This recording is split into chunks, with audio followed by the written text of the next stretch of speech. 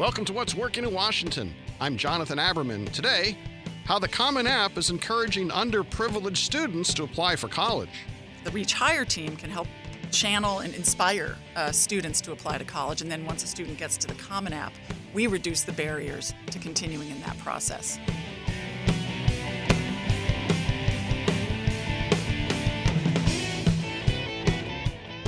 Our next guest is Jenny Ricard. She's President and Chief Executive Officer of the Common Application, a not-for-profit member organization committed to the pursuit of access, equity, and integrity in the college admission process.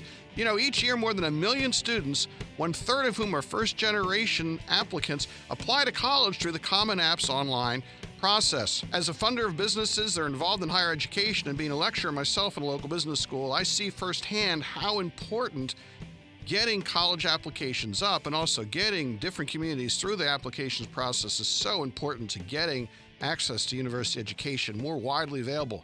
So I'm interested in learning more about the Common Application and how it addresses the challenge of university access. Jenny, thanks for joining us.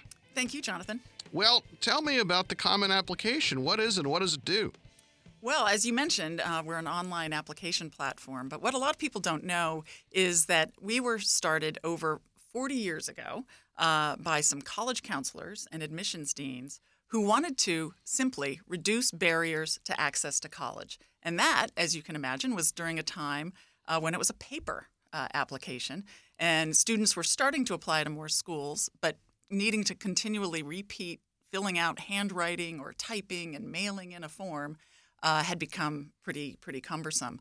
So those individuals decided, why don't we take a look and see what we all have in common, and then use the latest technology of the time, the photocopier, and provide an option for students to really streamline the process, and as well as give schools the opportunity to get their name in front of students in geographic areas that students might not have been familiar with them. So we're really fundamentally about reducing barriers to access to college. Now, my view of this is that these days, students want to apply to 7, 10, 12 different schools. It becomes very much a shotgun process, but it's incredibly expensive and time-consuming. So does something like the Common Application basically level the playing field? Because, if I'm a student working a part-time job after school because I have to support my family, for example, I don't have the time to do 12 applications. I mean, is this how it levelizes, or does it also levelize because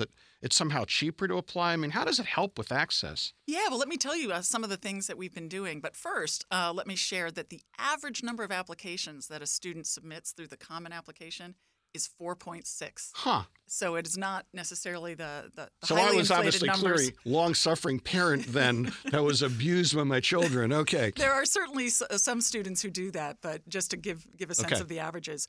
But then part of our platform, in terms of the opportunities that we provide, we have, as part of the tool, a common fee waiver. So a student who has financial need can indicate so in the Common Application just once, and that fee waiver will work for any of the schools to which they're applying. So it's the idea of having them only have to say they need a fee waiver once and then have that work across the membership.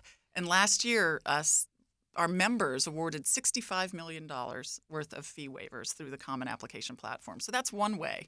Another way is we did some research and found that when students are thinking about affordability and finances, it's actually when they're in the Common Application. So a few years ago, we added in some financial resources and tools for students, in addition to integration to a scholarship platform called ScholarSnap, where students can, from the Common App, go directly into this resource to apply for scholarships without having to repeat entering their name and all of that. So trying to give students access to the financial resources that they might need to be able to pursue their education, and also other supports. In addition, for students who are fee waiver eligible, we have another partnership with an organization called Strive for College, which is a virtual mentoring organization. And a student can opt in to being paired with a mentor through Strive for College. So actually having a human being help support them and guide them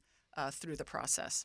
These days, I find that a lot of the conversations about university education that I hear is centered more along, we should not have so many people going through college because, well, let's face it, all these BAs don't have jobs. I hear that nonsense, frankly, a lot.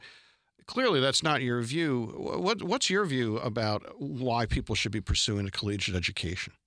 My view is every student should have the right and the opportunity to gain post-secondary education if that's something that they want, because there is no better education to be able to prepare you for how the world is changing at a rapid pace. Having that education behind you and that opportunity and those experiences is what will sustain people into the future and help them achieve their goals and our society. I completely agree. I think you can't really contemplate having a democracy unless you educate people and people have the opportunity to participate in what it means to be part of the governed, right?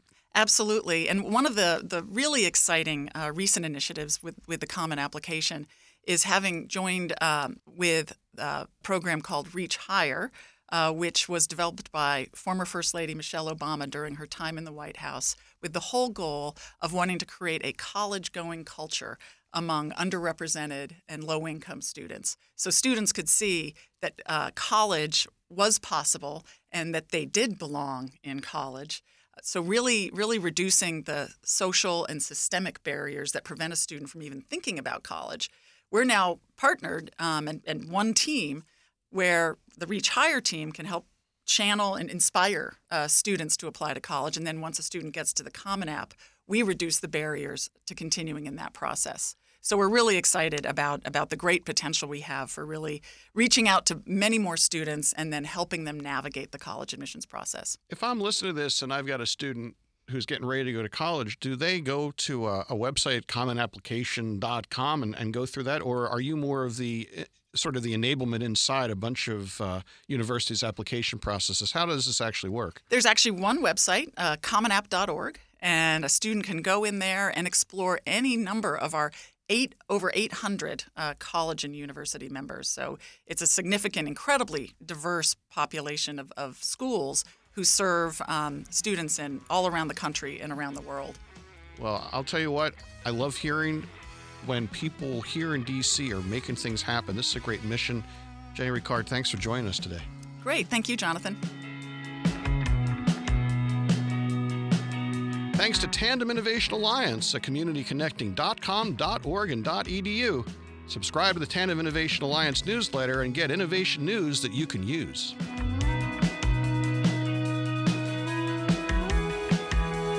Our executive producer is Tracy Madigan, online writer Barbara Ulrich, music provided by 2 DC region bands, 2 Car Living Room, and the Sunbathers.